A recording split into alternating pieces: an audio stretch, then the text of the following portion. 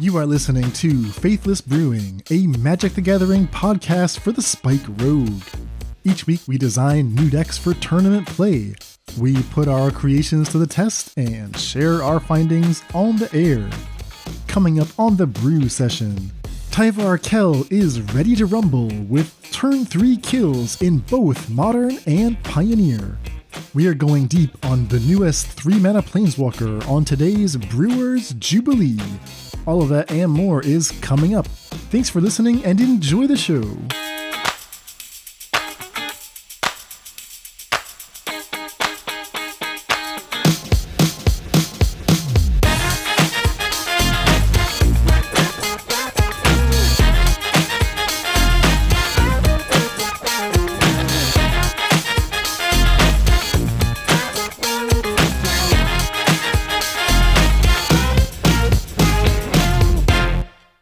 Welcome to the Faithless Brewing Podcast. I am David Robertson, coming to you from a suddenly balmy Twin Cities, and I am joined by my guy from the Southern Lands. He is Mordekaiser. Mord, what's going on, buddy?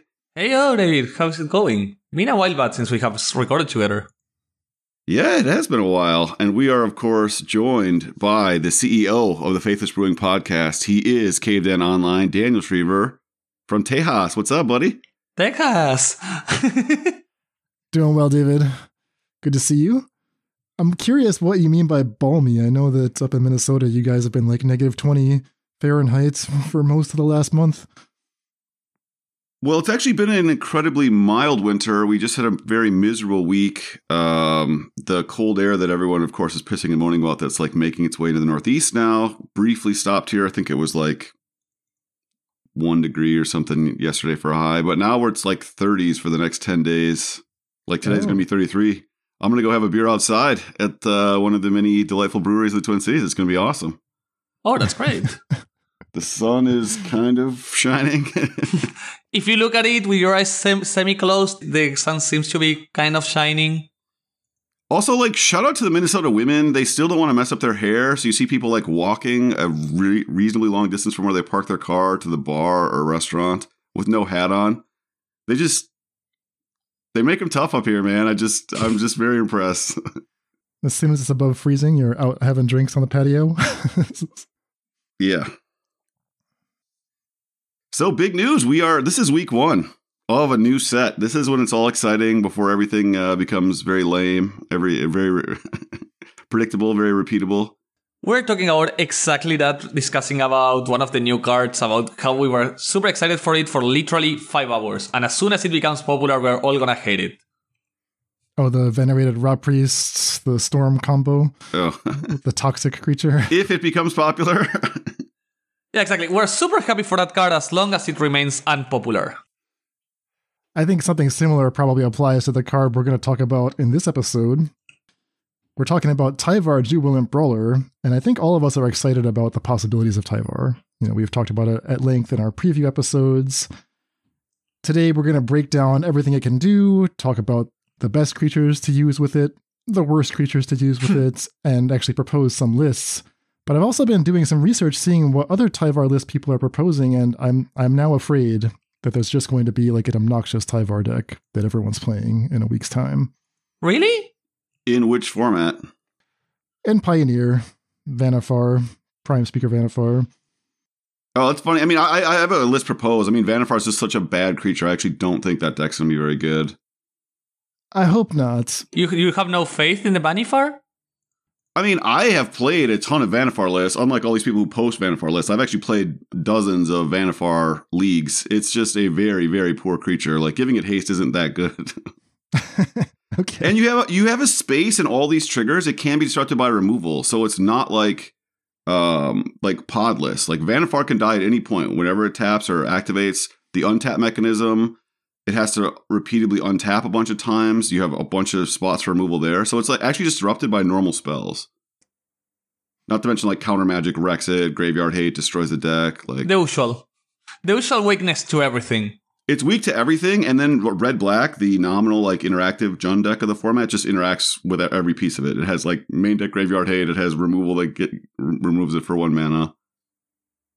Okay, so you think it's it's going to be okay. I should just take a deep breath. I think people should try to play it. It's fun if that deck exists. It's not any worse or better than Lotus Field. It's just way more easy to interact. And I'm hoping that, like, the reason that this deck can even exist is I hope that Tyvar exists more as a synergy piece to help you against these pinpoint removal decks, as opposed to something very linear like a Devoted Druid combo, right? Where it just gets a specific piece back and wins the game.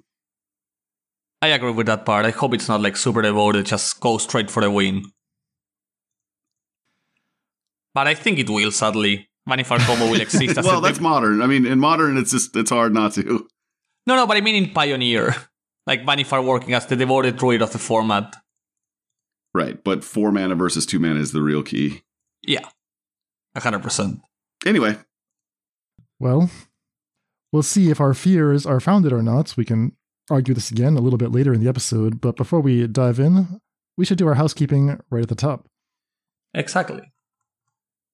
So just a quick reminder, as always, if you're enjoying the podcast and would like to throw us some support, the best way to do that is by joining our Patreon. You can find that at patreon.com/faithlessbrewing. Make a pledge at any tier you like. That gets you immediate access to our wonderful Discord community, where this is always the most exciting time, right? New sets about to drop. People are posting their ideas, going to be posting their results soon as the set drops in just a few days. It's just a great place to hang out and be a part of it all. Just being part of the Faithless Brewing community. Okay, with that message from our sponsor out of the way, we can dive into the order of business for today. Talking about Tyvar Jubilant Brawler. This is, I think, the consensus among us, the first card we wanted to brew with for this season 17 of the podcast. David, walk us through this card. Tyvar Jubilant Brawler, a 3-mana Planeswalker, so that's already something that should get your eyebrows raised. They've had a history of, printing 3-mana Planeswalkers that end up being a little more powerful than intended.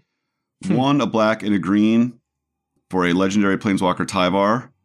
He's no longer a smoke show, which is, unfortunate. Starts with 3 loyalty, has a static text. You may activate abilities of creatures you control as though those creatures had haste. +1, untap up to 1 target creature.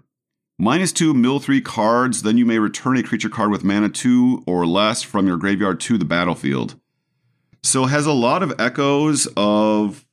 There's a 3-mana artifact in Modern that lets you tap as if you had haste and the untap. elixir of endless... No. 1,000-year elixir. 1,000-year elixir, yeah. So it's 1,000-year elixir, but it also gives you a Planeswalker and a functionally card advantage if you can bring back a 2 creature. And the untap doesn't take any mana. So it's like a huge upgrade on an existing card that was kind of part of like fringe archetypes back when Modern was actually Modern. Yeah, I think that's mostly true, except that a Planeswalker is not necessarily an upgrade over an artifact. Sometimes I forget that when I'm evaluating cards, and then I join a league, cast a Planeswalker, and watch it just get slaughtered by my opponent's creatures, and I curse the day that I ever put these freaking card types in my deck. If you're trying to build a deck around Tyvar, it may or may not be alive, so that's just something to keep in mind. Yeah, and I think it mitigates that possible risk, which I think it's a little less than Dan, but the fact that it mills cards and brings a creature back, that creature can block, that creature can, if it's a card that wins right away, if we're talking about like a Devoted Druid-like effect, it just does it all. So unlike Elixir, it actually can functionally replace itself, right? So you get a creature in play and Tyvar, and that's 2 cards that your opponent has to deal with. True. Yeah, I think that -2 is a big deal. Yeah. Gives you actual card advantage. Yeah, the -2 being and not only that, that's an amazing way to protect it. Like a lot of the creatures you can get back, like a Stonefrost, could just be a must remove for your opponent. Exactly. So before we dive into all the fun creatures you're going to be pairing with Tyvar, just a few minor details to go through, some rules considerations. The static text only applies to tap abilities functionally. So these are activated abilities. Does not mean that the creature actually has haste. You can't attack with it. So this basically only affects cards that have the tap symbol on them. The +1, untap up to 1 target creature. You can do that even if there's nothing in play. You just want to increase Tyvar's loyalty. You can target whatever you want. You can target your opponent's creature for some reason if you needed to do that. it functionally gives you an extra use of a tapper if that's how you're building your deck. So you can go turn 1 elf, turn 2 Tyvar, untap the elf, use it again. You could do other stuff with it too. I mean, if you have an Exerted Glorybringer, you can use Tyvar on that. If you're facing down the Akroan War, Chapter 3, and you need to dodge that clause, right? Tyvar can do that. There's a lot of weird stuff with the +1, so don't get too locked in on thinking all this does is give me an extra use of the tapper. Finally, the -2 does not actually have a target, right? Everything happens upon resolution of the -2. So you mill 3 cards, then you have the option to return a creature mana value 2 or less. So there's no window there for them to, say, respond with Unlicensed Hearse or Cling to Dust or something like that. You don't have to announce, okay, I'm activating the -2 on my Stoneforge Mystic. You just activate the -2, see what you get, and then if you want to, you can bring something back. I think that resolution is super important, makes you not only weak to straight up rest in peace effects, stuff that are going to consistently exile your graveyard, which are not common against these decks, and one-shot things like Unlicensed Hearse, as you said, become useless. At least they can take the best thing, but you can just mill it again or try to mill a secondary good payoff. Yeah, I mean, okay, it can't take exactly the 3 cards you mill, but it can take the, whatever, if there's a 1 Devoted Druid in your graveyard, I mean, you're not going to mill a Devoted Druid in your top 3. So I actually think Hearse is actually still quite good against the -2 ability here. Just activating this in the dark is a terrible play. If I exile your graveyard in response with my Soul Guide Lantern and you just hope to hit a 2-drop with your 3 mills, that is not a good play. You never do that unless you're under extreme duress. I mean, if I have any sort of other graveyard synergy, I will activate the -2 just to make you pop a lantern and I might still get some value out of it. Hopefully, get some value out of it. Yeah, pretty likely. Mill 3 in any over 30 creature deck where this is likely feeding, it's pretty likely to find a hit. Sure, but I mean, all 30 creatures have to be 2. I mean, just think of even like Collected Company decks. People play like 28 creatures, and many of those are 3s. So you're talking about reducing all your creatures to 2 mana specifically? No, I'm talking. If I have like 18 or 20 creatures, which is likely the common amount in a Coco deck, I'm talking about what, 67%? It's literally 66.5%. So 2 in 3 cases I get a creature. I'm more than fine with that. Yeah. I mean, playing my Planeswalker and maybe doing something that's tough to me. Yeah, but that's like the lowest case scenario for this Planeswalker. Yeah, exactly. I'm just saying, I don't think I would keep in, if you're worried about some kind of combo, I would play Hearse against this card. Mm. So we already start to see a little bit of tension, some questions being raised. One of those questions is, okay, to what extent do we want to actually be a graveyard deck? Do we want an Unlicensed Hearse to be good against us? Second question, I mean, you mentioned Collected Company Mord. Coco is 3 or less, Tyvar is 2 or less, so are we trying to restrict ourselves to creatures at 0, 1, and 2? Or are we going to play the full range of creatures, right? The static text of Tyvar can give the bonus to anything. It can give a Prime Speaker Vannifar haste, which is great. Mm-hmm. But the -2 does not help Vannifar, doesn't help your, whatever your 3-drop is. You're going to have like little intersecting packages within your deck, and I think that's a question to keep in mind, right? How much do I need to get from each piece of Tyvar for the whole package to be worth it? All right, so those are big picture considerations. Let's get into the details. I think the biggest question for Tyvar is what creatures are we playing to take advantage of these different abilities? And for me, it's the static text. But what I would love to see is a creature that just taps and immediately wins the game. I mean, Vannifar is likely the closest we have ever seen to that, but Devoted Druid is also pretty close. Also Snoop. Yeah, Devoted Druid and Snoop are interesting because they also meet the criteria of the -2. So they're not just creatures that, when they're in play, giving them haste is important, but they can also come back with haste. Yeah. So getting it both ways is so much better than a card like Vannifar, which you might cast Vannifar in response. I kill your Tyvar. Like, oh man, Vannifar seems pretty naked there. Like, are you passing the turn back to me? And you can't get Vannifar back, obviously, with Tyvar. So cards like Devoted Druid, cards like Conspicuous Snoop, those are, now obviously we're talking about modern in this case, but those are very attractive in a way that Vannifar is not. I mean, you do have Snoop in Pioneer, but without the combo, you're not playing Tyvar in your Snoop deck. Correct. And the mana is impossible. Red is not trivial. Shun mana for double red, turn 3, Bishi is not common. Stoneforge Mystic, another card that can be a quote-unquote win, depending on certain matchups. I completely missed the snoop because I was searching for creatures that have the tap text on them, and that doesn't actually say tap anywhere on the card. It's the loophole. Exactly. Yeah, I think Devoted Druid is by far the best of all these because even without the help of Tyvar, it was like already a deck for a long time in Modern. Not good right now, but it could easily be good again. And we've seen, how devastating even an effect like Postmortem Lunge can be. Just giving the Devoted Druid haste makes the deck much more annoying to fight against. But there's also this second tier of interactions where Devoted Druid taps for 2 mana if you want it to. Right, you can tap it once, put a -1/-1 counter on it, tap it again. So the interaction between a Druid and Tyvar's +1, you can go mana neutral on a Druid the turn you play it with Tyvar. You can actually go up a mana if you're willing to use the -2, if you're willing to kill your own Devoted Druid. So you get 2 mana from it immediately, thanks to the static text. Kill it, just kill itself by adding another counter, Tyvar -2 it back, and then activate it 2 more times. If that's relevant, right? So there's actually like a lot of weird options with Devoted Druid specifically that I think is going to make that a very powerful combination with Tyvar.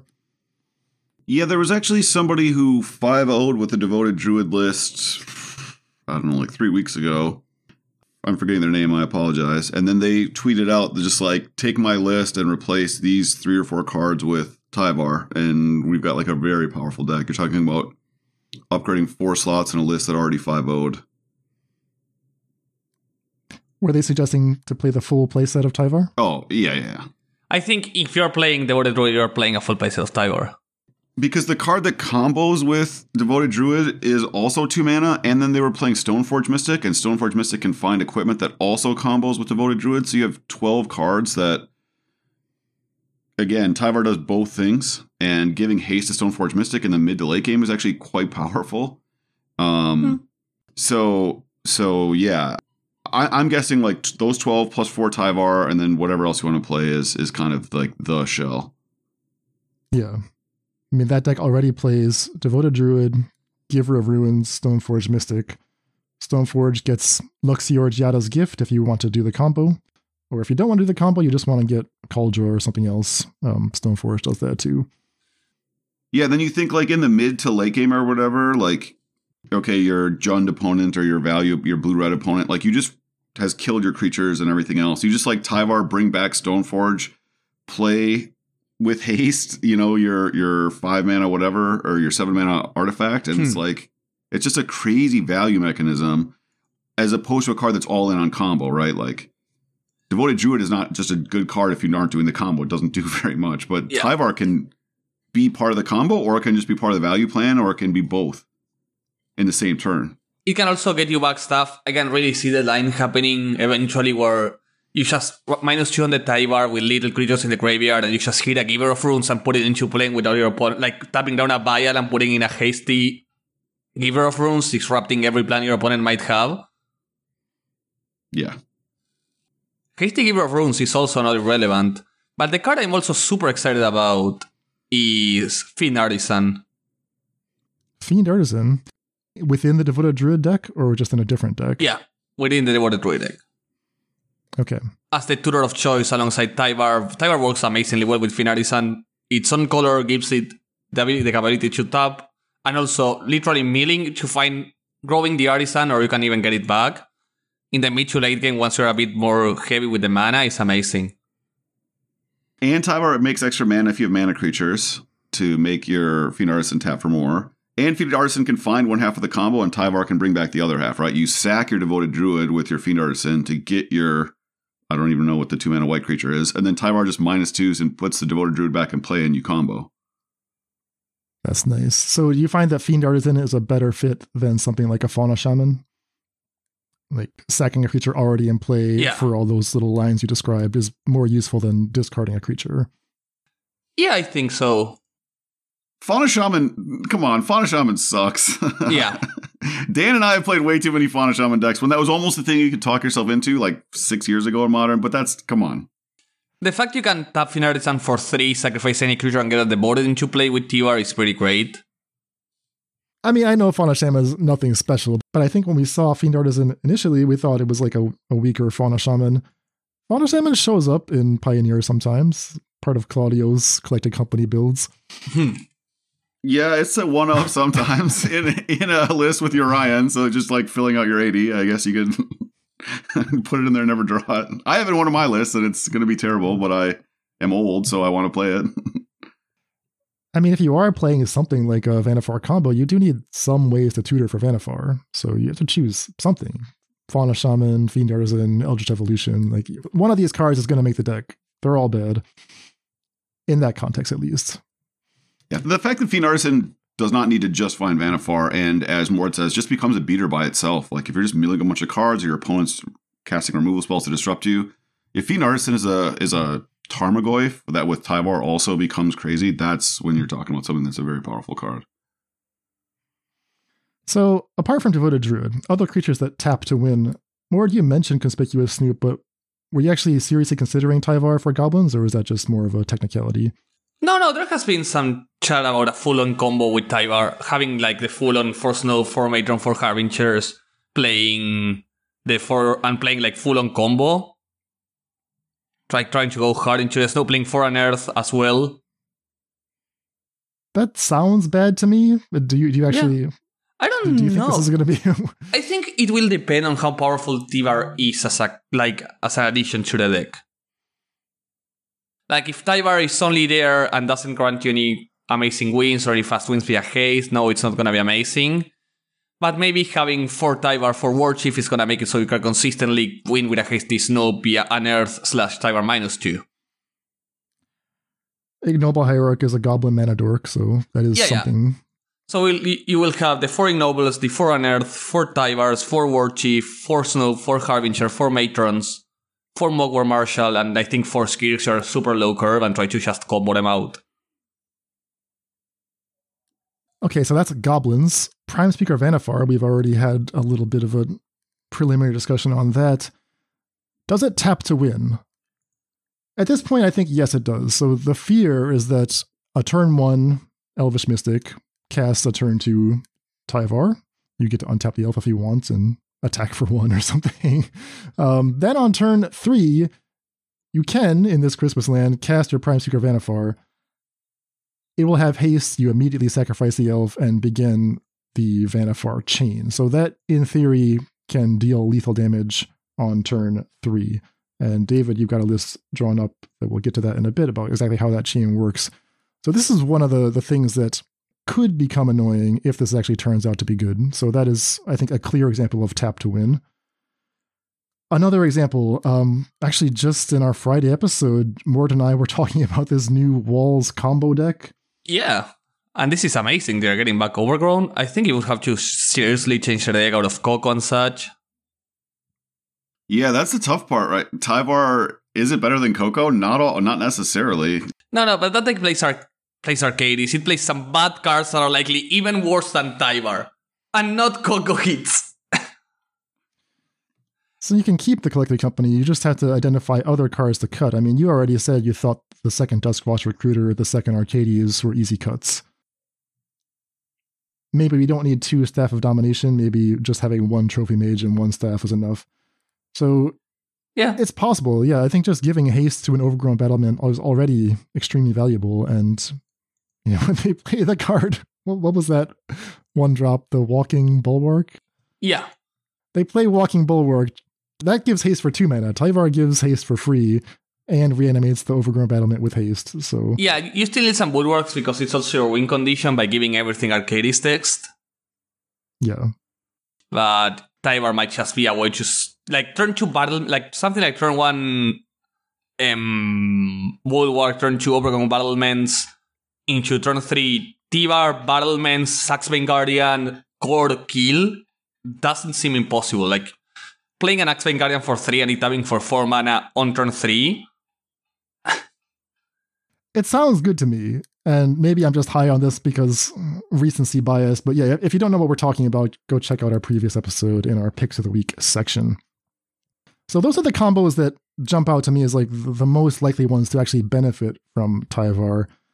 But I do want to ask you about some other more suspicious combos. So these all involve tapping creatures in some way. So first of all, Jeskai Ascendancy. At some point in Ascendancy, you do tap or untap the Sylvan Caryatid or the Paradise Druid or even the Emry a bunch of times. Do you think that that combo benefits at all from what Tyvar is offering? No. That was a fast no. And in Pioneer, the mana is absolutely hideous. You cannot play the mana in Pioneer. So if you're talking about Modern, that's a more interesting question. Although I don't think there's a lot of Sylvan Caryatids running around in Modern. No.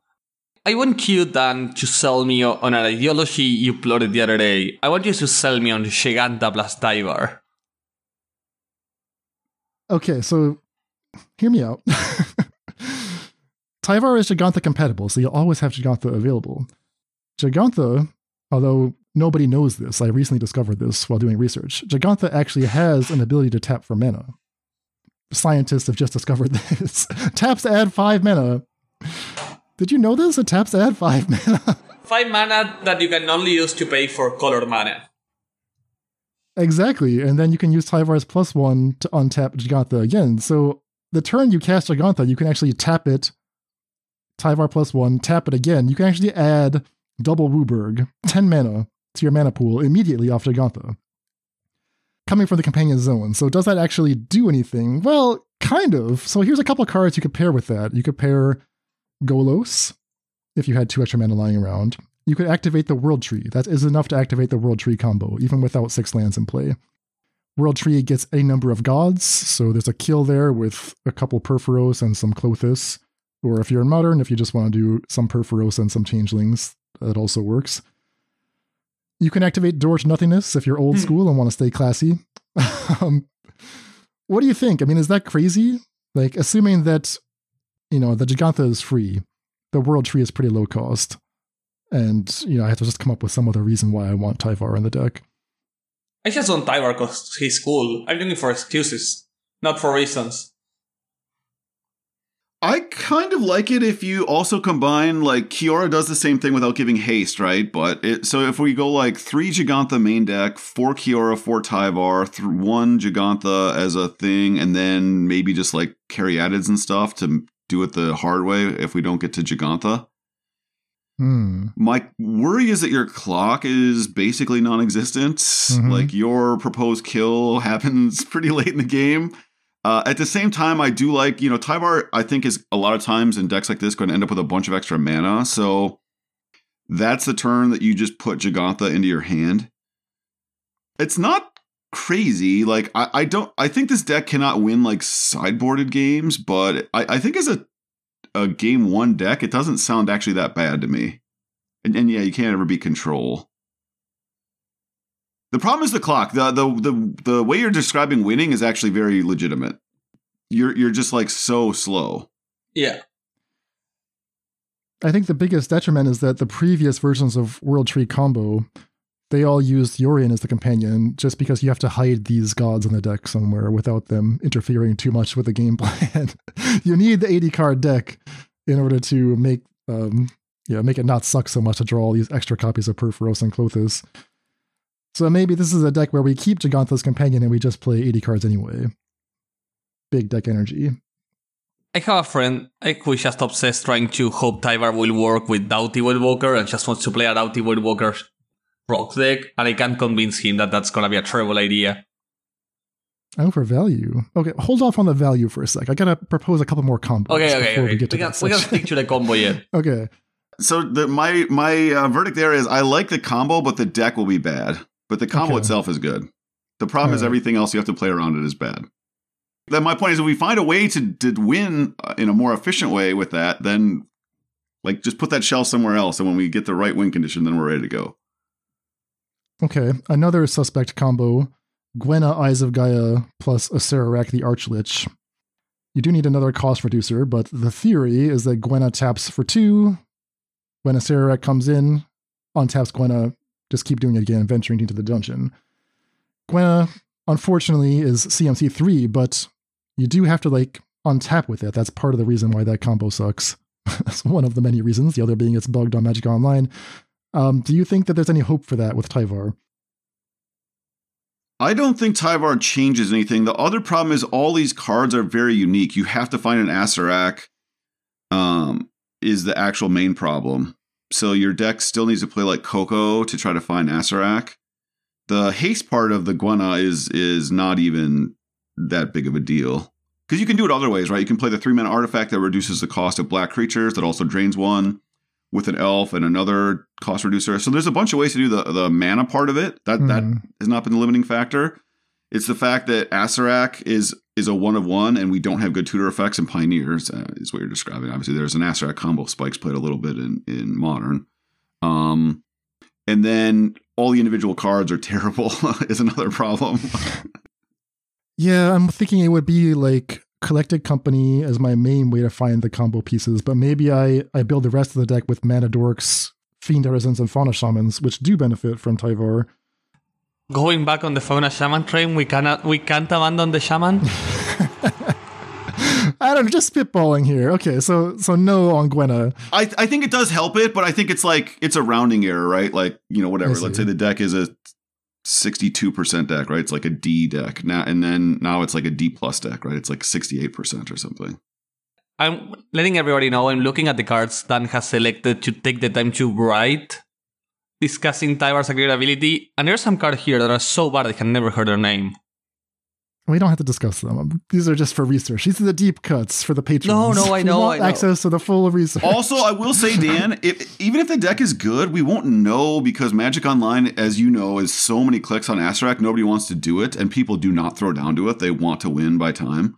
So it's one of those that, let's say it was actually like a little better than we thought. It was like kind of tier 2. We wouldn't know until we had a paper tournament, and somebody like some psycho, like you or me or somebody, would have to like figure out that the deck is actually pretty good and like run it in paper a bunch of times and then like unveil it at a paper tournament because no one wants to grind leagues in this way. I have that issue with a Pauper card. In a Pauper deck I want to make, but the card is not empty show legal, which means if I wanted to play that deck, I would have to figure it out all by myself. Yeah. It's the exact same problem. All right, so that is a no on Gwenna. Sad Gwenna. What about Diamond Lion combo? All right, tell everyone what Diamond Lion does, and the forgotten MH2 card. It's literally I was hoping you knew. a 2-mana bear. I know what it does. That does lid. Yeah, so it taps to discard your hand and make 3 mana of any color. Activate only as an instant. That's the Lion's Eye Diamond restriction. So basically, before you can spend the mana, you have to complete the discard in your hand. Yeah. It's best used to cast an Echo of Eons from the graveyard. This is a Modern Horizons card, so we're not talking about Pioneer at all. Is there something here, like a bootleg Lion's Eye Diamond combo? With Tyvar, you can activate the Diamond Lion with haste, and you can actually do it twice because of Tyvar's -2. Okay, so and the point is that Echo of Eons can only be cast from your graveyard for the 3 mana. So the mill ability here actually kind of does everything we want, right? It helps find our Diamond Lion. It also puts, in theory, Echo of the Eons in the graveyard. It has to be either in our hand or in our top 3. That's actually starting to become a thing to me. I am actually kind of a believer in this. I don't know what the rest of the deck would look like. Sometimes you see it paired with Narset, sometimes with Riddlesmith. I'm not confident in this, but maybe you can noodle on this for a while. You're our Modern expert. I can noodle this, but the hopes are low. The other card that you might pair with Diamond Lion is Goblin Charbelcher. Yeah. That actually was like a fringe build of the Charbelcher combo deck, was just throw some Diamond Lions in, because once you have the Charbelcher in play, the Diamond Lion gives you exactly enough to activate it. Now, how would that work with Tyvar? Well, maybe you're just building like a blue Charbelcher deck with, you want like Emry or something who can get back the Diamond Lion or the Charbelcher, and then the Tyvar provides you a burst of 4 to 6 mana off the Diamond Lion, and that's enough to recast and activate the Charbelcher. That sounds dreamy. Suspect, but Blue Belcher. Just throwing that out there. But so then you also can't play lands in your deck, right? In your Charbelcher deck? Okay. Correct. Yeah, it's an interesting like deck building question, right? Because what you're saying is actually sweet if it happens. It's sort of like the god combo you described. It's like when you get to do the combo, it's sweet. You just have to play all these gods in your deck and then never draw them because you need them to be in the deck when you do your thing. Yes. All right, this last one is for you, David. What about Kiora's Follower plus Unctus? So Kiora's Follower, just so people know, is blue-green for a 2/2 that taps to untap any other target permanent. Kind of a cool card. It's actually like, well, again, I think lots of cards are underplayed. Underexplored. With Unctus, if you have 2 Kiora's Followers in play, they can untap each other,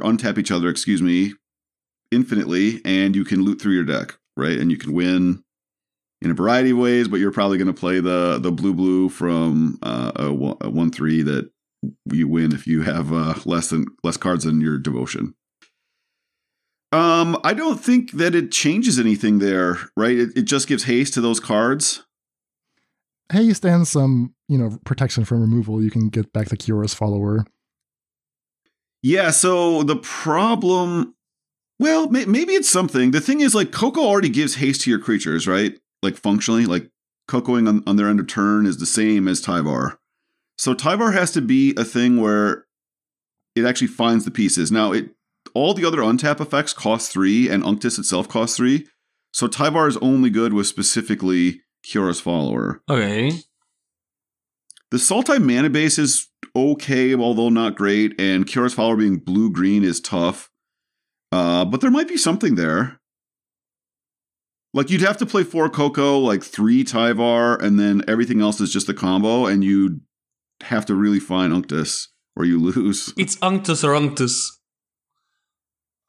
Well, it's making me think that the -2 from Tyvar actually helps you play stuff like Eldritch Evolution more plausibly, or Fiend Artisan, or even Vannifar to find these pieces. I think you can Neoform in this deck, likely. Sure, Neoform your follower into the Unctus, Tyvar to -2, get back the Kiora. I mean, you still need to find that second follower, but thanks to the ability to reanimate these creatures with haste, we could be a little more confident sacrificing a piece to find another piece. Yeah. Confident. And to your point, Dan, like, so you can make a bunch of decks with Tyvar where you can convince yourself you can go all in on the combo. So the deck that we're describing would have no interaction at all, and we just hope to win by turn 4. And we just have to like build them and see how frequently we can do that. Yeah. So yeah, you have Unctus on 3. There's also a bunch of other untapped creatures on 3, so you can play a couple of those, which are also Neoform targets. And then you have your 2 mana cards, and then you have 4 Coco and 4 Tyvar. And then after board, because you're playing black, you like board in 4 Thoughtseize to try to stop disruption. And there's just like a bunch of decks like that in Pioneer that are sort of glass cannons, and you just have to see like, is this the best one because it's lower to the ground maybe, or the problem is all these cards. All these decks are very vulnerable to creature removal while also being glass cannons in a way that Lotus Field is immune to almost all normal interaction and is a glass cannon. So it's like, not that I want to like prop up Lotus Field, but it's really hard to make a deck that a better combo deck is a glass cannon deck that's better than Lotus Field, because Lotus Field can kill you on turn 4, so it still has a fast clock, and then it, like Fatal Push has no targets there or whatever. You blow up the 0/3 wall, but Fatal Push here like disrupts our combo. We can't win. Abrupt Decay. Any creature in your deck. Is it my turn?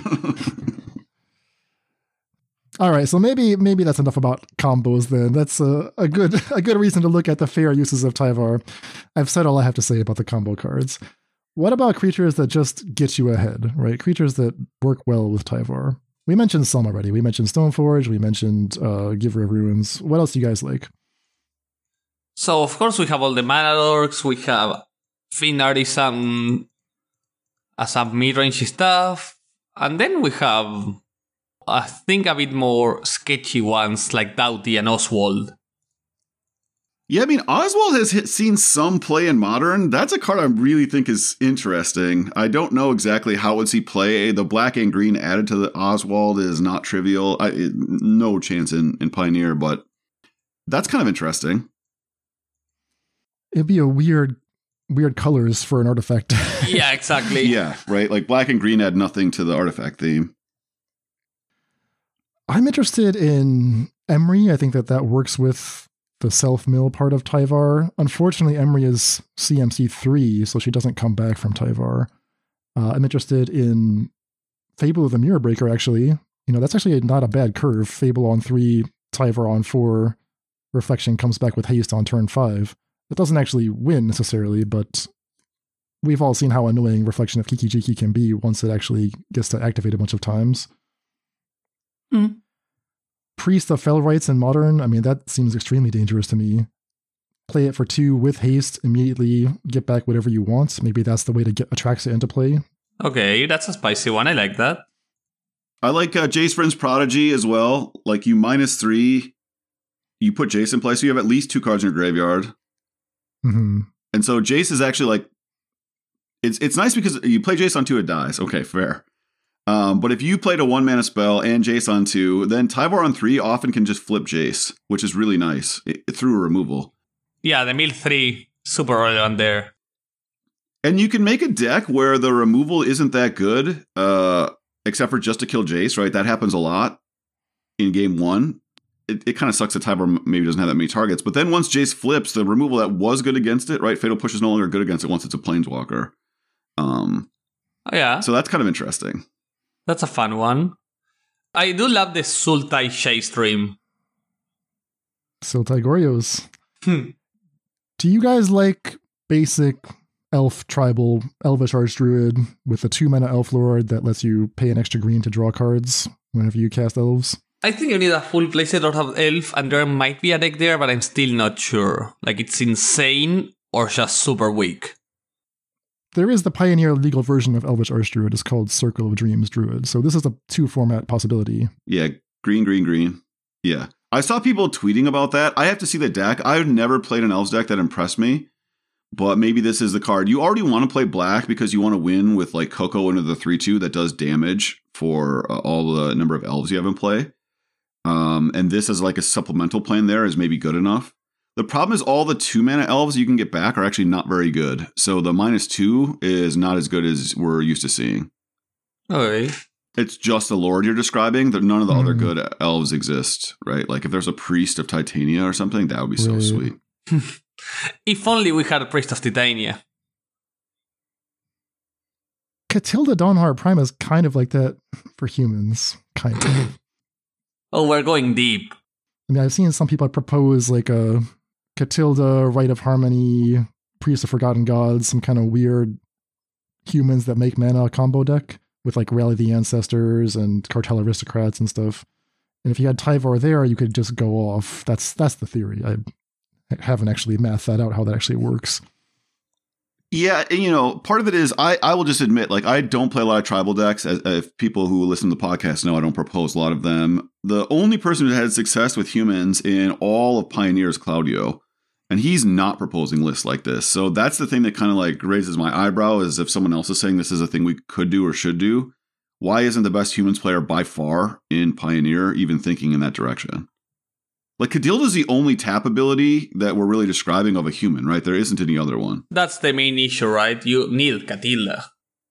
Well, there's Priest of Forgotten Gods is the other one. But I guess it actually, maybe I shouldn't have described it as a humans deck. It's a Rally the Ancestors deck that happens to only play humans. Oh, okay. That's a different lie. Yeah, Rally decks have existed for a while, though. So this just makes a few cards better. I guess it does also fill the graveyard. That's interesting.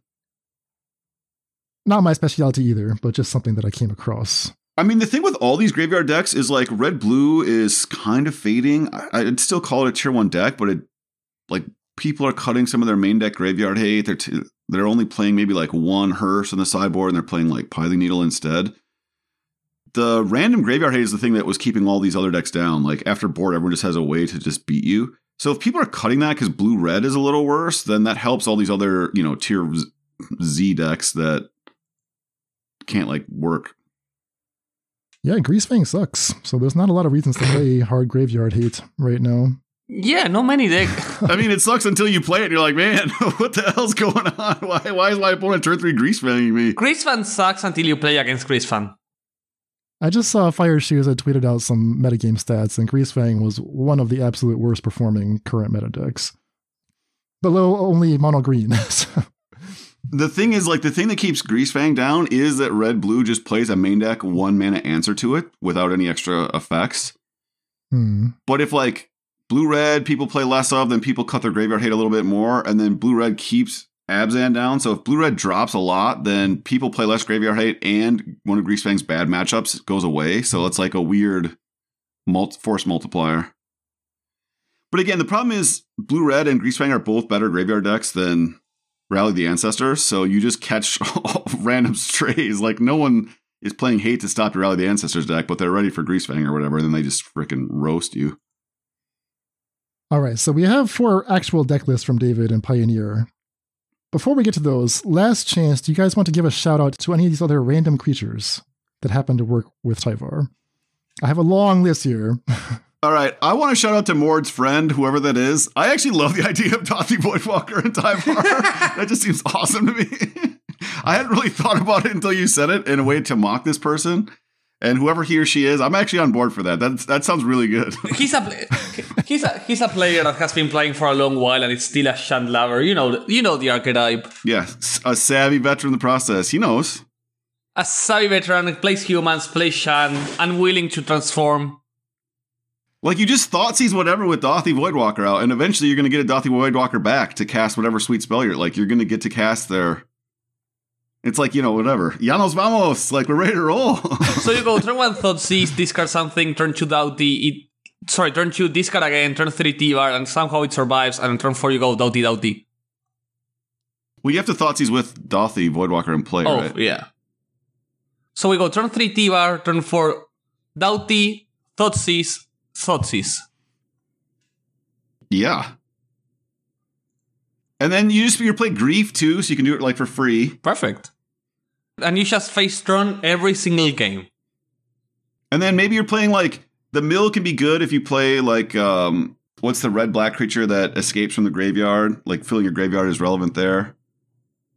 I would play Priest of Felrites. I think that would be a nice way to complement the package. Oh, yeah, sweet. Yeah, we can play actual good cards if you want to. We can do that.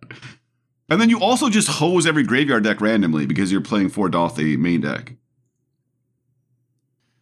All right, so we like Dauthi Voidwalker. Well, I do. I don't know about we. I don't want to bring more down to my level. I also like Emry, Dan. I think Emry's actually interesting. The fact that they both fill the graveyard means like you can, even if you miss on creatures, you can just find stuff for Emry to cast. So what I'd really start to look for is interesting artifact creatures that cost 2 or less that we'd want to bring back. I don't know what those are.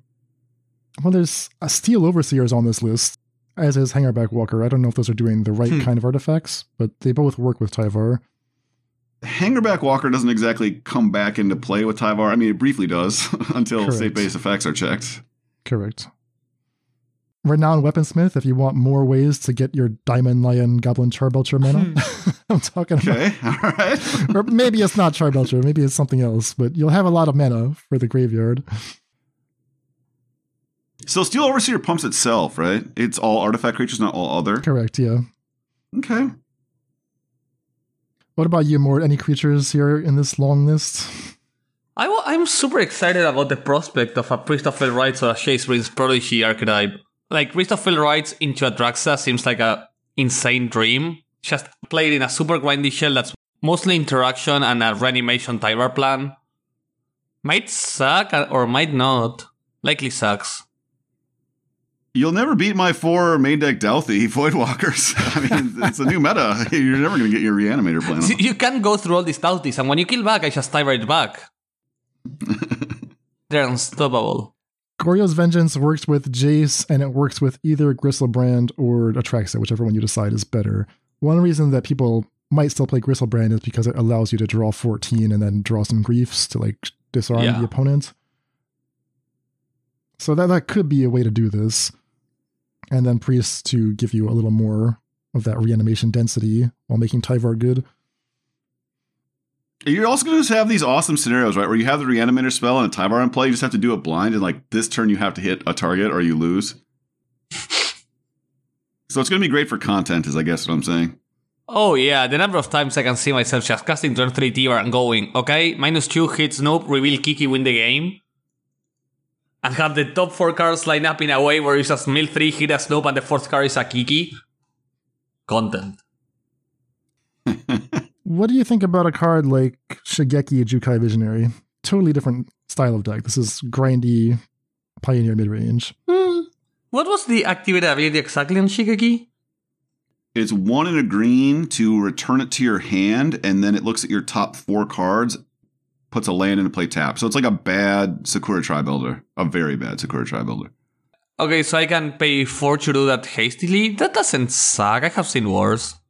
Like, turn 3 TR. Well, in theory, Tyvar brings it back into play. You block on their turn and return it to your hand. You can also, it also fills your graveyard with things it can put. You can channel it, get it back, bounce it to hand, and channel again. Yeah. And get back Tyvar with the channel and just do the most annoying loop I have ever seen in my Magic career. I mean, as someone who played a 4 Shigeki deck to a near 5-0, it sounds something I'd at least look at. Okay.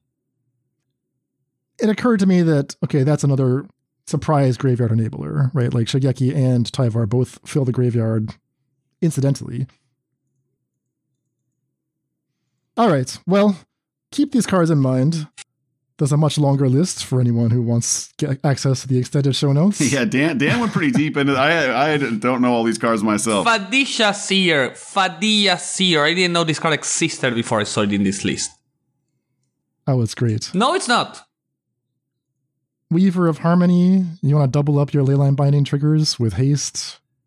All kinds of stuff here. There's a lot of good stuff. Scrappier Recombiner. I would love for a Scales deck to exist with Steel Overseer and Scrappier Recombiner. And Arcum Daxon, because why not? All right, so those are in the extended show notes for those of you who are members of the Faithless Brewing Patreon. On to the deck lists. David, I'm going to turn it over to you here. You have, looks like 4 different sketches already completed for Pioneer. Yeah, okay, so first list. I had proposed a Sidisi Brood Tyrant list not too long ago. I 4-1 with the first time I went through. The deck actually felt pretty good. I played it again. I think I won forward, and then I think I told everybody in the Discord that I was off it. So one of the things that's cool with Sidisi is she mills, and there's a bunch of random cards that mill. Old Rutstein is in the deck. Liliana Des Majesty happens to mill. Also, it's a reanimator effect. So if you mill your Titan of Industry, Liliana can get it back. If you just have a Sidisi in play, Liliana pluses, makes a zombie, and possibly if it mills another creature, makes 2 zombies. So you can go wide and tall. I was playing the 3-mana Liliana that's legal in Pioneer in that list because it does mill. The plus doesn't kill very much. Tyvar is just a way better version of that. So it mills already. It can get back something while it does it, though, instead of putting it to your hand. So that's way better. It doesn't require black in a deck that's 3 colors. That matters a little bit. And then I had the idea, Dan and I have I don't want to include Dan if he... The card Eternal Scourge is actually insane against Jund way back when Modern was Modern. Armored Scrapgorger is a really interesting card. Dan was teasing me for calling it a Werebear, but it is. It's like a Werebear. It is a Werebear. It's main deck Graveyard Hate, which is relevant against a few archetypes. It eventually becomes a 3/3, so it's a little different than Sylvan Caryat. It starts trading, and 3/3 is the magic number, right? Trades with Bone Crusher Giant, trades with Graveyard Trespasser, trades with the 3/2 vampire that makes a zombie, right? Or excuse me, the Harvester. So it trades with everything. Eternal Scourge is also 3/3, and red-black cannot get rid of it.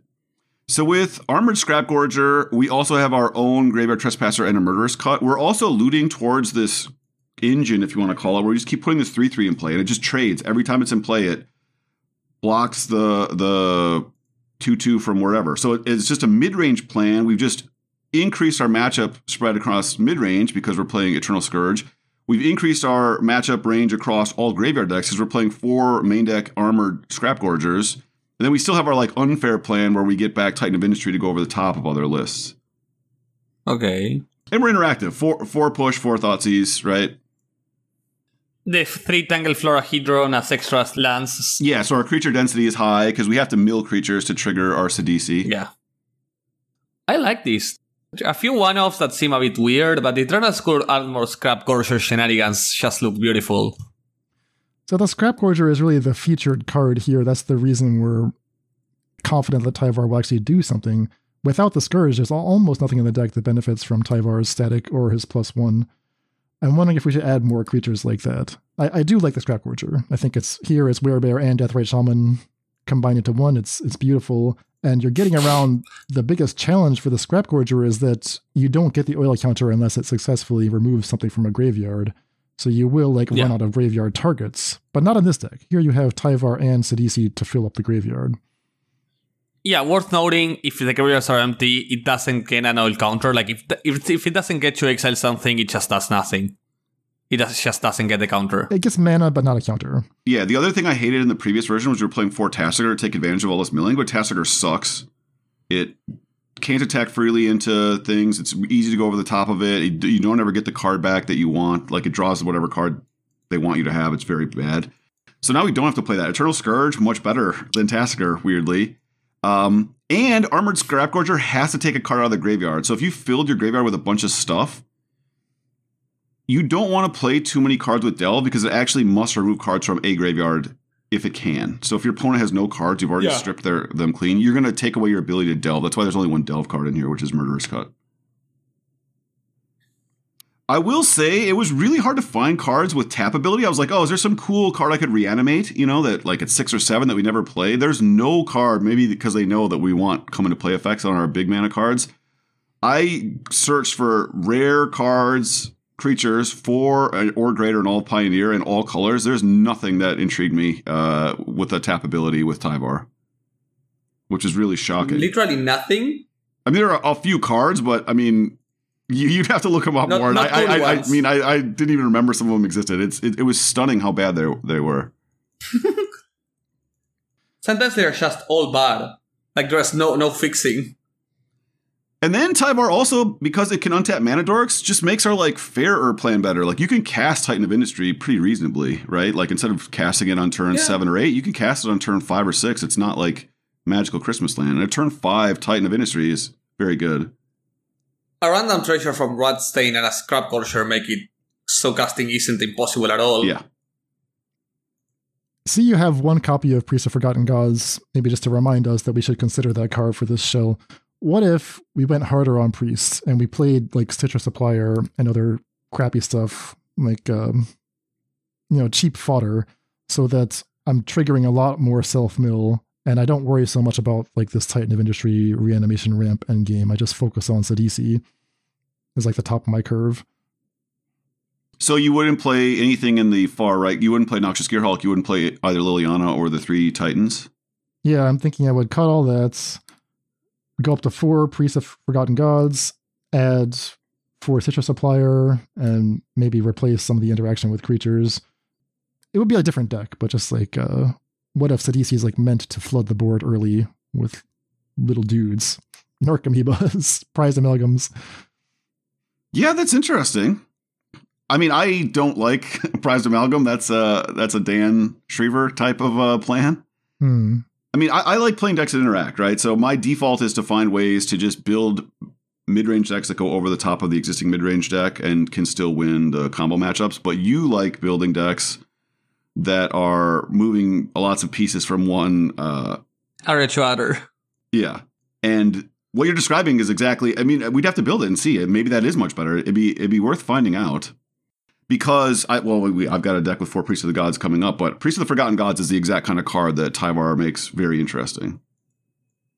Yeah, your next deck here actually is an example of what that could look like with Stitcher Supplier, although you're not playing the Supplier. So maybe we can just transition here to this next build and see like how the package would look. Yeah, so this is Tyvar Abzan. Again, the other thing I want to add is the fact that none of the cards that really work great with Tyvar, they all kind of require a 3rd color, is a real cost in Pioneer. And the decks where you're playing blue, green, and Tyvar and white cards, where you're playing 4 colors, that is a huge cost. So this is just Abzan. So Tyvar has a reanimation ability. That is very useful for Priest of the Forgotten Gods. It's also really good with Archfiend's Vessel, which is a card we've used a lot at times with Priest of Forgotten Gods. So it brings it back as a 5/5. It untaps Priest of Forgotten Gods. Priest of Forgotten Gods is great with Archfiend's Vessel. We have a bunch of other cards that are fodder for Priest. We have Resolute Reinforcements. That's 2 bodies on 1 card. We have 1 Jadar. That's 2 bodies on 1 card. To go along with all the 2 bodies on 1 card, we have Gix, which turns those bodies into card draw. We have 4 Luminarch Aspirant. I think it's just the best 2-mana card in these 3 colors, actually. Just a straight up on power level. Yeah. Pumping Archfiend's Vessel is actually very important when you don't draw your sack effects, as we found during Rafine Week. So just like turn 1 Vessel, turn 2 Luminarch Aspirant is actually almost unbeatable for like spirits, because you're just attacking with a 2 power lifelink on turn 2, 3 power on turn 3, etc. And then you have Tyvar. You also have replicative effects. So you have Extraction, Specialist, and Tyvar. They both get back. Vessel, right, is a 5/5. They both get back Luminarch Aspirant. It starts pumping things. I have 1 of Pride Sovereign. I don't know if it's good enough or not. It's just so sweet with Tyvar because it lets you untap it even with the Exert. And you just generate a shit ton of 1/1 lifelink cats, and it becomes huge itself. We have a 1 of Legion's Landing just because we have so many bodies running around, and it eventually ends up making creatures or turns into a land. And then we're just playing 4 push, 4 Thoughtseize. Just Thoughtseize is the best card in the format. You should try to find a way to play it if you're playing black. We're playing black in Pioneer. Of course, we're playing the playset of Thoughtseize and Push. There's a reason to be playing black in Pioneer. And Push is great because we have so many ways to lose creatures, right? Priest comes into play, sacks 2 things, turns on your Push, makes 2 black mana. We even have Thraben Inspector, which is a body to sacrifice. It also is a good home to use all your extra mana because you just turn the clue into a creature, or clue into a land, into a card in hand. Yeah, into a card. This looks beautiful. I like the way that Gix forces them to block the Archfiend's Vessel. An Archfiend's Vessel in play is kind of like, it's like a liability for you. Like you really need it dead, and they will just ignore it for as long as they can. But with Gix, and to some extent with Luminarch Aspirant, they have to do something about the vessel. So I think that's a nice little bit of problem solving. Yeah, and that was we really found that during the Rafine Week is you have to find a way to make them kill Vessel for you. And if you just get Vessel into a 3/3 lifelink, like Spirits has a really hard time racing that if you're doing anything else. So it just changes the matchup spread like noticeably. So my suggestion for this deck would be to take the Thoughtseize and just move into the sideboard. Like I know that it's an important card in some matchups, but there's a bunch of matchups where it's just hurting your synergies. It's not actually helping you that much. Anything that plays to the board, I would rather have another 1-drop. I might consider just like straight up swap, put in the Searcher Suppliers, maybe cut the Resolute Reinforcements for Charming Princes or something. Just like focus more on that, go up to 4 Extraction Specialists. I don't know. What do you think, David? Yeah, I mean, you love playing these super high synergy decks, and I don't like playing cards that are bad. Like Searcher Supplier is a bad card, right? It's only good if you're doing all these other things. And I'm on David's boat. I just get nervous doing that. Like I have a really high stress level playing decks that you have tons of success with, Dan. And so I think it's interesting. Your instinct is to follow what you have success with, and my instinct is to follow what I have success with. Like Searcher Supplier on turn 1 is such a bad play. It's so bad. It's bad against almost everything. Well, you need another way to turn it into value. I think Gix is part of that equation. Maybe Fiend Artisan is the 2-drop you want in addition to the Priest. Build the big graveyard, get a big creature. Now we're cooking. Like I don't think Resolute Reinforcements is actually gonna like repay our faith in it. If it's just there to be priest fodder. Yeah, but Resolute Reinforcements is great priest fodder alongside Extraction Specialist. Likely one of the best possible fodders even. It's also quite good with Gix. The thing with Archfiend is you kind of need to be a deck that doesn't want to be attacking every turn because you're taking turns off to sack stuff, right? True. Cut 4 Thoughtseize, play 4 Searcher Supplier. I mean, it's a thing you can't. It just goes against my instinct. It's like rubbing a cat the wrong way on its back. Like I just take Thoughtseize out of my deck to play a bad card. Maybe it's right, but I don't know if I want to live in that world. If it's right, I don't want to be right. Well, you were saying, David, that the decks that are showing up in the 5-0s are the ones that don't interact, right? They don't interact unless they absolutely have to. And I think that just saying we have to play 4 Thoughtseize, 4 push, when everything else on the deck is screaming creature synergy. Don't. I don't know. That was what led me down this path. Here's the thing. First game you play against Lotus Field, you're like, oh man, I really wish I had these 4 Thoughtseizes in my deck. Now I only get to play 2 real games against them. I just have to draw my Thoughtseizes in my sideboard games. I will say, if you do what Dan does, if you're doing what Dan proposes, it's not wrong. You could then main deck Thalia. Right? If you just you could cut all the 1-mana spells, and Tyvar is your only non-creature spell, then you could play like 3 Thalia main. Which is kind of what we were doing in the Rafine deck. I think I was still playing 4 pushes, or some number of pushes for interaction. Screw it. Just play for Coco. Good. Could do. Take out Thief, take out Push, take out Landing. Add 4 of the bad card Dan is saying. Add 4 Fin Artisan and... Sorry, add 1 Fin Artisan and 4 Cocos, and you have 31 hits. Options. And nothing can go wrong. There's options. All right, your next deck here does include Fiend Artisans, which is what's getting me thinking down these tracks. But you're not using it here for its attacking and blocking prowess. You're using it here as a tutor. Yeah, so this is a list. I mean, people had played a Bant list to a 5-0, playing this sort of, if you want to call it, combo. Prime Speaker, Vannifar, Extraction Specialist, Glasspool Mimic, Corridor Monitor. So what you do is you sack your Corridor Monitor, either sack a 1-drop to get a Corridor Monitor, or you sack a Corridor Monitor if it's in play. You get an Extraction Specialist, it brings back Corridor Monitor, untaps Prime Speaker, Vannifar. You repeat this process until you get as many Extraction Specialists as you have in your deck in play. And then you continue on and get as many Glasspool Mimics as you have in your deck. So let's say you had all 8 in your deck when you started this process. You end up with 4 Extraction Specialists, 4 Glasspool Mimic, and on your last trigger with Prime Speaker Vannifar, you get a 3-drop that grants haste to everything. I have Tuk Tuk Rebel Fort, 3-mana 0/3 Defender Reach. Creatures you control have haste. Yeah, tends to be the best win con. In Pioneer.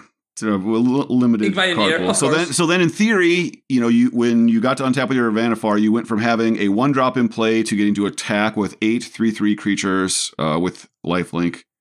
And as we know, 8 times 3 is 24, and our opponent only has 20 life. So that's the quote-unquote combo. Just a quick question about the Tuk Tuk Rebel Fort. Some people propose Keldon Strike Team as the last creature instead of Tuk Tuk Rebel Fort. Do you feel like there's a meaningful difference here, or is this just details? I think it might be. I think the team might be even better than just forget about its existence randomly. Strike Team is a 3/1 for 3. The turn that it comes into play, it grants haste to your team. The rest of the time, it does not grant haste. It seems better for the combo, worse in the meanwhile. The one thing I will say is this combo gets stopped by Stomp, right? Where the other one does not. So does that matter or not? Sometimes you can cast this with Kicker. In future turns, if you don't win, it's actually good to have the passive haste, which is one of the reasons why we think Tyvar is good here. So I don't know. I will say most red abilities are going to do more than 2. So the difference between 1 and 3 doesn't really matter. I guess this also gets stopped by the 1 mana. I play this card a lot. Not that many other people do. The MDFC that does 1 damage. Spikefish Hazard.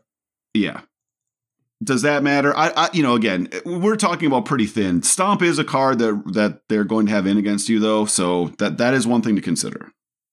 Yeah, and in most case scenarios, if your opponent stomps and you cannot win that turn, having 8 3/2s with lifelink on board is likely enough to still win that game. Yeah, I mean, they're probably playing a sweeper, though. Like, you really do want to win that turn because, like, red-black or blue-white or blue-black or whatever. But again, against black removal, it's the same. There's no difference. Yeah, exactly. Like the only scenario where Stomp punishes you is Stomp into Extinction Event, which is bound to happen eventually, but how consistently will that happen? Yeah, great point. So yeah, this deck has Fiend Artisan, as Dan said. That is a card that is very good with Tyvar for the reasons that Dan's been elucidating. We have a ton of cards we specifically want to sacrifice, and the card that is really the highlight here is Voice of Resurgence. So sacking Voice gives us a body, and the body is likely to get very big because our deck is all creatures except for the Tyvar.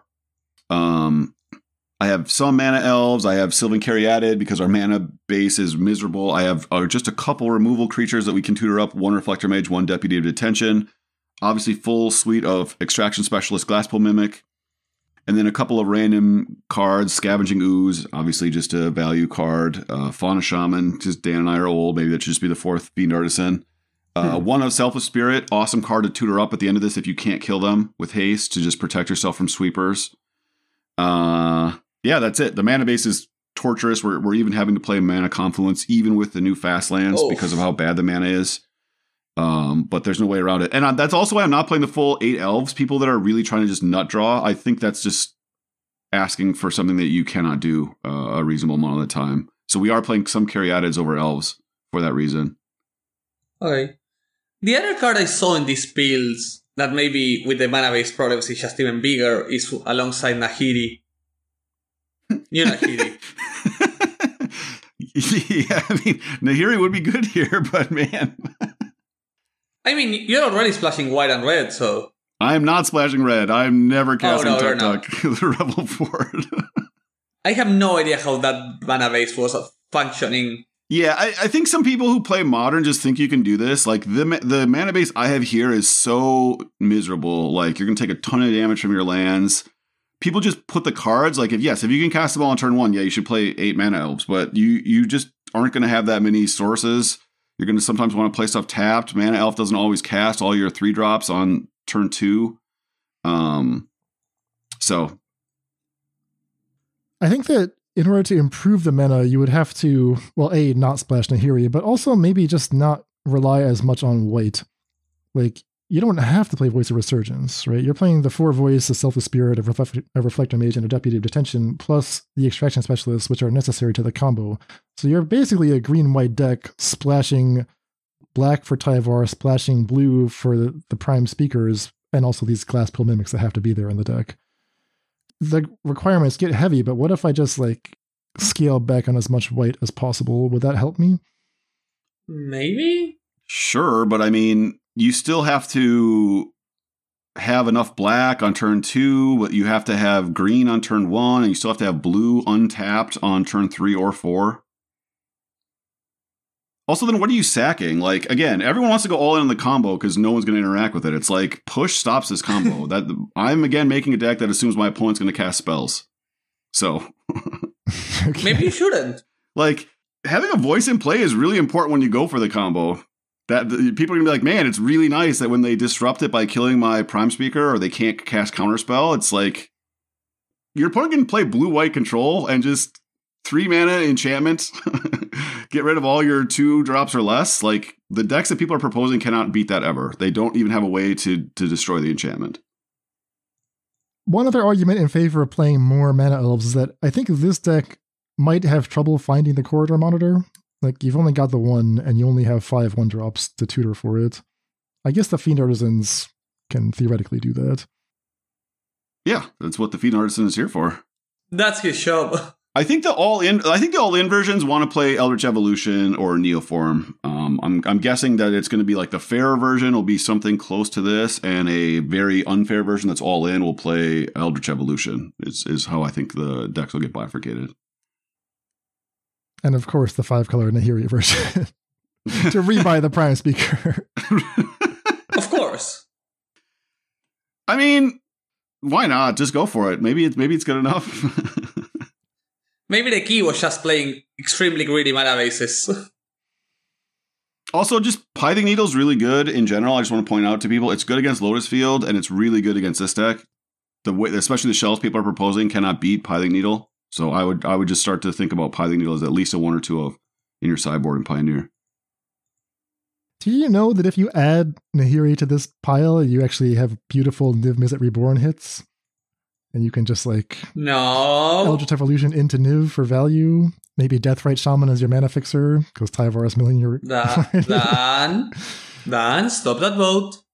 Is it time to go to the next deck? Is that what you're telling me? It's time to move on. I mean, the moment you're talking about Banifar Niv, we might be going at that too deep. We've gone too far. Science is going too far. All right, let's pull it back. I mean, I also said that I would let you shred the plus Vishwas bubble and look at me, but... Pulling it back. Last deck, David. All right, so I'm trying to think of how long ago it was, but I had proposed and had some really reasonable success with the Soul Diviner Thing in the Ice list. So Soul Diviner, blue, black for a 2/3 zombie wizard, and it taps to remove a counter from a permanent you have in play to draw a card. Well, you want to remove the counters from Thing in the Ice, so that made sense, and I think we were playing 4 Mazemind Tomes in that list. Well, Pioneer's a lot faster now. All the decks are very efficient, very fast, and you don't really have time to play like Mazemind Tome, like tap it to scry, then tap your Soul Diviner to draw. So I kind of moved away from that list. I haven't really mucked around with it, but Tyvar makes it very interesting because the 2 creatures I just described are 2 mana, and Soul Diviner wants to activate the turn that comes into play, and Tyvar is a body, so it's already a Planeswalker. We were going to play weird Planeswalkers just to have extra cards that had permanents on them. So Tyvar pluses to untap Soul Diviner, and Soul Diviner removes that counter. So it's just an infinite Self-Howling Mine for you, if with nothing else. With nothing else. Because Tyvar adds a counter to untap, unlike Kiora. And then it can bring back Soul Diviner with haste. It can bring back Thing in the Ice to try to flip against whatever. And then again, I mentioned when we were talking earlier, Jace Vryn's Prodigy is a card I'm, in general, skeptical to play because it dies to everything. But with this deck, with Considers and everything else, Tyvar actually lets you flip it very quickly. And then we're getting back all these value cards. We're getting to recast Thoughtseize, which I was just saying how beautiful that card is when I cast it twice. This deck list is so weird. And then we have Ledger Shredder is a card that also just gets random counters and also fills up your graveyard for Jace Vryn's Prodigy. So we still are playing 1 Mazemind's Tome. It's very cool. We have all these ways to draw. Well, we get to play Shieldred, which is a new card. We get all these benefits from all these extra draws that we're getting. It's also very good in the unfair matchup, trying to punish his Lotus Field. And then other than that, we're just playing a ton of interaction, which is, again, what I like to play. I like to cast magical spells that affect my opponent. So it's just removal, hand disruption, card advantage. That's all we're doing. When you first sent me these deck lists, David, I thought this was like using Tyvar in the worst of the options, but now I think this is the best one. I think this is actually like the most successful. You have sold him so deeply on the power of Soul Diviner, he has made a complete loop. Well, my thought process was, there's only 8 cards that tap, but actually having seen more of these decks, it's actually very hard to get that number. Like very few decks play that many tappers. So this is on par or above average in that category. This deck sticks very, very closely to the 2 CMC. There's only the 2 Sheoldreds on top. Everything else is eligible for being returned by Tyvar, and these are high value creatures. Most of the other decks are playing like pretty crappy mana dork stuff they can just ignore. This deck, these creatures can't be ignored. Like, they have to be killed. So, well, I don't know if that's true. They're high value creatures. So, in that sense, saying they must be removed when talking about Soul Diviner feels a touch too much, but we get the point. It's powerful. I'm convinced. That's all I'm saying. I like this one. Again, the splash, because Tyvar is green, is like really punishing. So your mana is like really bad for no reason. So you have to decide if Tyvar is worth it. But the old shell for this deck was not good enough. So you have to do something a little different. You felt like the difficulty was cards like Mazemind Tome just not affecting the board? Yeah, so like mono white didn't exist in the way that it does now. And blue red didn't exist in the way that it does now. And then Mazemind Tome is fine against Lotus Field. But like red is playing a braid now. Like Mazemind Tome isn't even like a locked in value card, right? So and when you don't have Soul Diviner, you don't really have time to draw because your deck is not playing. Well, various versions were playing a little bit more at like counter magic, but Mazemind Tome is just a fine value card if you have all this extra mana lying around, but you don't have the time to generate all that mana in Pioneer. Like the decks are super fast and aggressive, or they're very controlling. And mono green is back. You know, it wasn't really a thing at the time because Oath had not been unbanned yet. Well, Karn just locks all your mana, your tomes out of anything. They can't even add counters anymore. So, and then the Jace aspect is what kind of really interested me in this. Jace is another planeswalker that Soul Diviner can take counters from, because a lot of times like Jace will go to 2, it's already generated value, and then your opponent attacks it. And if they can't, they have to attack with like multiple creatures just to make sure it dies, and then you just, block their 2/2 with your Soul Diviner, take a counter from Jace on the way out, and it's like a 3 or 4 for 1. Beautiful stuff. I think you do need like a Treasure Cruiser dig. At least one of those. If only we had stepped through. It's criminal to not play anything with Delve in this deck. You have Jace and Tyvar. This deck makes me sad Step Through is not Pioneer legal. For the one time. All right, so these are 4 sweet options. The expected Vannifar deck with some tweaks to make it more realistic in an interactive metagame. A blue-black Soul Diviner deck. Sidisi, ramp/aggro, and of course, the Abzan, Priest of Forgotten Gods deck. Anything else you guys want to mention for Tyvar? Any other ideas rattling around in your head for how to use the Jubilant Brawler? In my case, not quite, because the modern ideas I think are almost obvious disregarding Gobos. Like, I think everybody thought about them, and it's just a matter of refining them and hoping any of them work. Yeah, I think the modern decks, definitely Devoted Druid is going to eat up most of the space for Tyvar there, but maybe we'll squander some ticks on these Diamond Lion brews at some point. Maybe a dream can happen. For me, I'm curious if there's some kind of just random Jund deck. Like, I like Blood Tithe Harvester. I like Fable the Mirror Breaker. These both happen incidentally. I have activated abilities. I also used to have this weird love affair with Liliana Heretical Healer, which is another 3-drop that gets back small creatures. So, like, what if I just fill out this, like, Blood Tithe Harvester plus Liliana Heretical Healer, add a few more things that sacrifice themselves. I know you all laugh at me for playing Liliana's Steward, the 1-drop that sacks to discard something. It's not that bad, but maybe Priest of Forgotten Gods or Fiend Artisan, and just come up with some kind of like creature-based Jund value deck like that. It definitely all seems possible, right? Like, the problem with some of the cards you're naming is that they're already in the red-black list, which is just playing fair. So you have to make the reason you're adding, again, keep saying it because people don't actually play Pioneer. Adding the 3rd color is really, really painful. It's not just in Modern, you guys just get to play 4 colors and like, Blood Moon might get me every once in a while. Like, the 3rd color is going to do 4 to 6 extra damage to you. You're not going to get to play all your value lands. So you need to get a lot of value out of the Tyvar. And exactly the outline you're saying, Dan, where you're bringing back your 1-mana sacrifice, or they're discarding a card. Like, you're getting all this extra value out of Tyvar. That makes the green splash worth it. Because the red blacklist is playing like 10 utility lands or something, and as soon as you add green, you get to play like 1 or maybe 2, and then you'll take another 2 to 4 damage a game. So it's like those are the trade-offs you have to make, right?